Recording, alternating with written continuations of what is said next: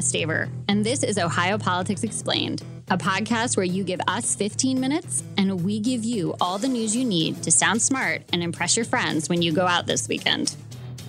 Hi, I'm Laura Bischoff. I cover politics and state government for the USA Today Network Ohio Bureau. Ohio is in the middle of the biggest public corruption case in state history. It involves a web of dark money, an Ohio-based Fortune 500 company, 4.5 million consumers, and some top politicos. The case has already taken some very dramatic turns. Arrests, guilty pleas, FBI searches, executive firings, and the suicide of one defendant. It's a lot. In this special episode of Ohio Politics Explained, we'll walk you through the basics of utilities and utility regulation. I know it sounds dull, but stick with me. Joining me is Todd Snitchler, a Republican who served in the Ohio House and later served as chair of the Public Utilities Commission of Ohio from 2011 to 2014. He's now the CEO of Electric Power Supply Association. Welcome, and thanks for joining me, Todd. Thanks, Laura. Appreciate the invitation. Hey, let's start with some basics. What is House Bill 6, and why should Ohioans care? House Bill 6 was a significant piece of legislation. The primary driver, of course, that is bringing us to this conversation was around a nuclear subsidy. And it was payments that were intended to keep 2 nuclear units owned by First Energy Solutions, now Energy Harbor, operational.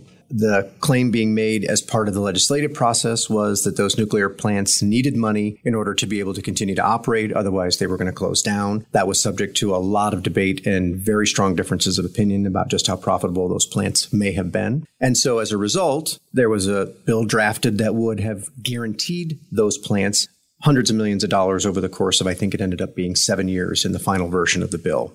That is what drove the entire discussion around the bill. There are other pieces that included a subsidy for the Ohio Valley Electric Corporation, or OVEC, which are 2 coal plants, one that's in Ohio, one that's in Indiana. And there were some other provisions that were also included as part of the bill. But that nuclear subsidy, or the bailout as it was referred to, folks may remember that, was really the crux of how we got to this conversation. And let's be clear, this subsidy was going to be paid by 4.5 million consumers across the state on their monthly electric bills. That's correct. Okay, so that's a good reason to care. Can you tell me, what is the Public Utilities Commission of Ohio, and how does it impact everyday Ohioans? Sure, that's a great question. The commission is the regulatory agency that oversees rate making and enforcement for really 5 main areas: electric utilities, gas utilities, telecommunication, transportation, and water. This, of course, is an electric case. And so what the commission's role is designed to do is to monitor and regulate rates on the part of monopoly utilities, which First Energy is, AEP is in the electric side, Dayton Power and Light, now AES, and then Duke in the Cincinnati area.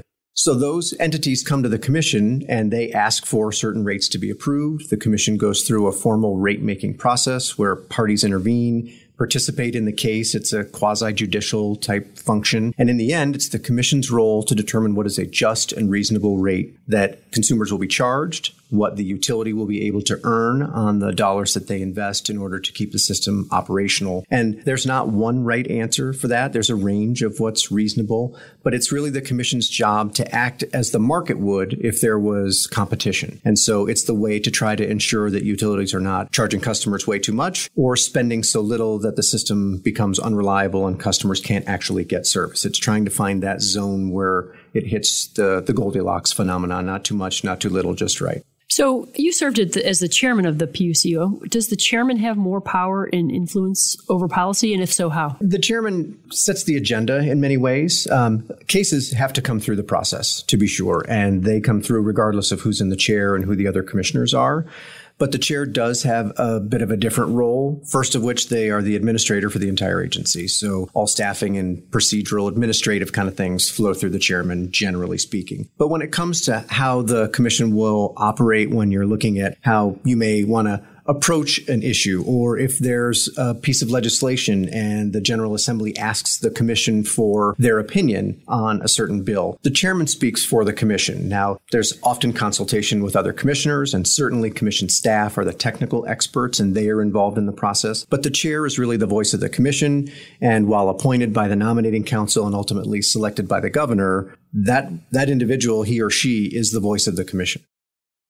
And then, right out of the gate, once Governor DeWine took office, there was an opening for the chair, and he ultimately selected Sam Randazzo. Who is Randazzo, and how did he get that job? Well, former Chair Randazzo is a longtime energy expert in Ohio. If you work in this space for any time at all, you knew who Sam was. He was a very respected attorney. He was one who was involved in virtually every aspect of energy policy in Ohio, both natural gas and electric principally. And so he represented industrial energy users almost exclusively. So those are your large industrial customers who often participate in those rate cases that I mentioned a moment ago. And so as a part of that, they try to shape the outcome of the decision, ultimately what the order of the commission will look like, in order to make sure that they're not charged so much that they can't compete in Ohio or other jurisdictions, or that their rates are so low that they're not going to have reliable service. So they're always trying to find the best deal for them.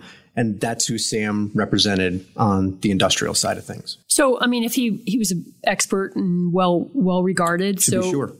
Certainly that sounds like an appointment to PUC chair that makes sense. On paper, it made all the sense in the world. I mean, if you look at the requirements to be appointed a commissioner, there are a handful of very broad ones. And oftentimes having industry experience is helpful. This is not kind of the thing that everybody knows a little bit about. It's very specialized. And so having some experience before you get into the commission, whether you're a commissioner or the chair, is always helpful. Okay, so on paper it made sense. Did it not make sense? Or it only doesn't make sense now looking back? As you look back, the reporting that you and others have done have certainly raised some questions that would have perhaps caused people considering a nomination to ask some further questions. And it certainly doesn't appear that that took place. Are you referring to the fact that it's come out in the deferred prosecution agreement that First Energy signed a year ago, or signed in July of 2021, that it paid out $4.33 million to Sam Randazzo's firm just days before he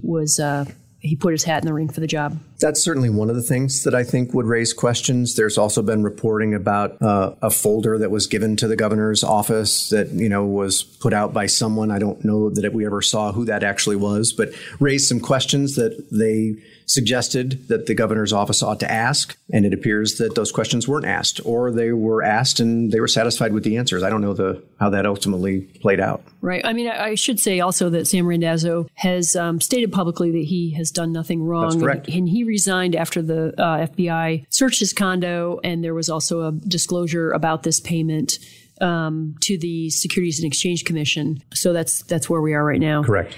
But let's switch gears. Explain to me, what is First Energy and what is Energy Harbor, and how do the two fit together? Sure. First Energy is one of the largest utilities, certainly in Ohio, and one of the largest utilities in the country. They have multiple operating utilities across 4 jurisdictions, I think. And so they have millions of customers that receive power across their transmission and distribution network. So that's the wires. So the big wires that carry power long distances, all the way down to the wires that are connected to your house that when you click your light switch on, that's part of their business. Previously, they had an unregulated generation affiliate, which is a really complicated way of saying they own power plants, but they weren't regulated by the commission. And so that part of their business got to be very volatile, and they wanted to get out of that business. And that included those assets, the 2 nuclear units that we were talking about a moment ago. And so they decided they were going to get out of the generation business and be a more traditional wires-only utility. They ultimately spun First Energy Solutions, which was that unregulated affiliate, off.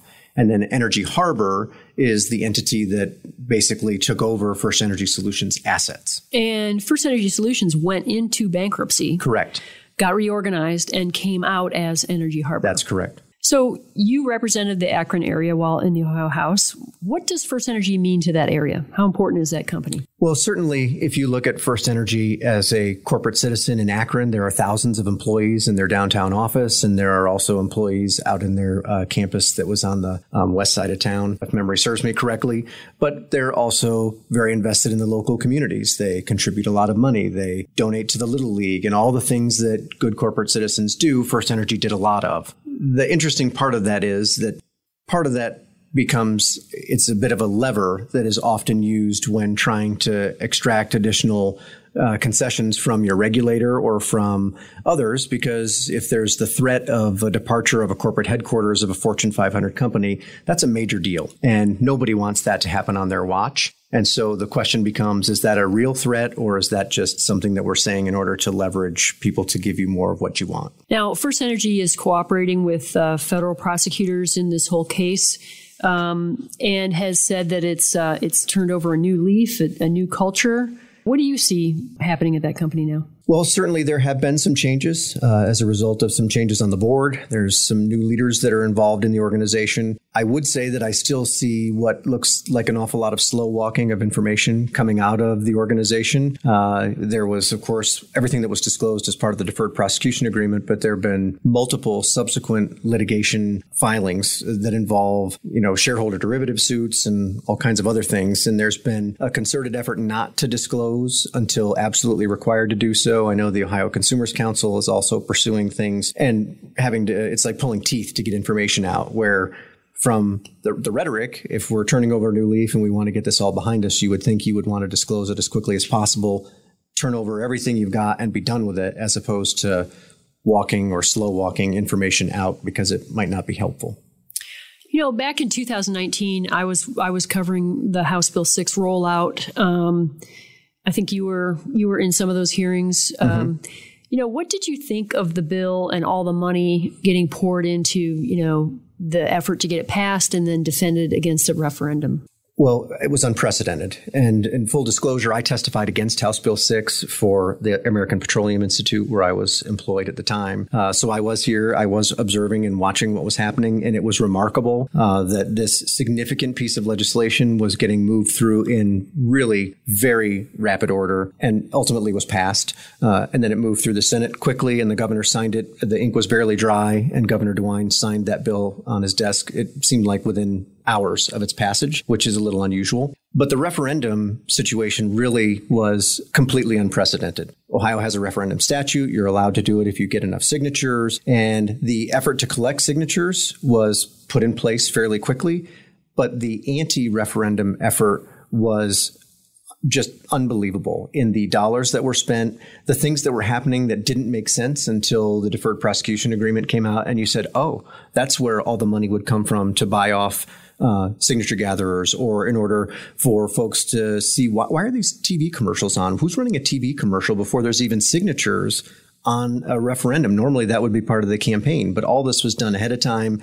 They were very caustic ads, painting it as the Chinese were taking over the American electric grid. Very, very strong stuff that was way out of the norm for a referendum type situation, certainly at this stage of the process. Yeah, it was absolutely a very fierce counter campaign to a campaign that, as you said, wasn't even on the ballot yet. Correct. So, backers of House Bill 6 say it was all about keeping carbon neutral power as part of the energy mix. What do you say to that? I think that's a convenient framing of the issue. At the end of the day, you have to look at these plants in more than a one-year cycle. If you look at where those plants are today with the price of natural gas, what it is, those plants are making money hand over fist. And nobody's guaranteed a profit. Certainly if you're an unregulated affiliate or you're a competitive entity, you make money when you can. And if you lose money for a year or two, that's part of how the process works. And this bill was intended to completely mitigate the downside risk and only provide upside benefit to the owners of those nuclear units. What is your assessment to how the PUCO responded to this whole scandal after the arrests of Larry Householder and the others, and then also following the deferred prosecution agreement? Well, it won't shock you that I was surprised that the pace of engagement was incredibly slow. This is one of the situations where you have probably your largest or second largest utility that you regulate is involved in a significant federal scandal. And there seemed to be a conspicuous lack of urgency to weigh in and figure out, is there something we should or should have done or should be doing? So that surprised me to some degree because you would think that you would want to be very proactive in making sure that consumers had confidence that you were, doing the right things. And again, full disclosure, I signed a letter along with a couple of other former commissioners early on saying that the charter for First Energy ought to be on the table. They ought to have that put as an option where they could revoke the charter because monopoly utilities are not guaranteed the franchise. It can be revoked and awarded to another utility that could run it. And so I signed a letter saying that ought to be on the table, given the scope of the just unbelievable conduct that was admitted to as part of that deferred prosecution agreement. Well, I mean, it's been a year since that deferred prosecution agreement came out. So how is the PUCO responding to the scandal now? I, like you, can only see what they say publicly, and that is that they are trying not to interfere with the U.S. attorneys, and they have asked them not to overly get engaged for fear of damaging the prosecution. I have to take them at their word that is what the U.S. attorney has asked them to do. But it certainly looks to me that there are some things outside of the scope of the criminal case that could be done. And I know that our letter recommended some of those, but management audit and some other things that appear to have been done almost as part of the FirstEnergy side of the equations, where they looked at board members and management issues, and they're going through that process. And that seems to be a response as much to Wall Street concerns as it is to prosecution, now that they have signed their deferred prosecution agreement. And if they cooperate, they in effect this is essentially settled for them. Okay, let's keep this at a real high level. Sure. If you could change anything about utility regulation in Ohio, like you get your magic wand, what changes would you make? That's a broad question. I would say that Ohio should have completed the job when we looked at restructuring, and this was started in 1999, but there was a 10-year period in the meantime where there were rate caps that were put into place, and then there were restrictions about shopping, and then ultimately, and frankly, when I was the chair, we really tried to push to open that up and move companies into a posture that allowed them to divest their generation and have customers really have the opportunity to shop, and customers have saved millions and millions of dollars as a result of that. So I feel good about that. But we didn't go far enough and eliminate the provider of last resort. So utilities can still be your generation provider in Ohio, and that makes it easy for consumers to just be left with their utility. And that hasn't always been, I think, a great benefit. I think we would have benefited from doing the full restructuring and have every customer shop, and then they'd be in control of their utility spend as opposed to not having the ability to do that. If you were going to give some advice to PUCO Chair French right now on House Bill 6, what would it be? It's a fair question, but I try not to tell my successors what they ought or ought not to do. I was in that chair and I received plenty of unsolicited advice, and it was not always helpful. So I'm going to decline to answer that one. Okay. Anything else you'd like to add? I think it's important for Ohio citizens to pay attention to this case for a couple of reasons. One, it certainly affirms or causes questions about how much trust they should have in their government. And I think generally they should have plenty of trust. But this is a significant issue that doesn't appear to have captured the public's interest for some reason. And I find that surprising. And on the second part, I think that this is a warning that you need to pay attention to what is happening at the state level in politics. It's not just a federal question, but engagement at the local and the state level is how you avoid having your state be on the front page of the paper for having the largest scandal this side of Illinois in the last 50 years. All right. Well, thank you so much for joining us. Appreciate it. Thank you, Laura. Ohio Politics Explained is brought to you by the USA Today Network Ohio Bureau. You can find us on Twitter at Ohio Explained. And if you want to learn more about any of the topics we covered this week, check us out online at any of the newspapers in our network, like PortClintonNewsHerald.com.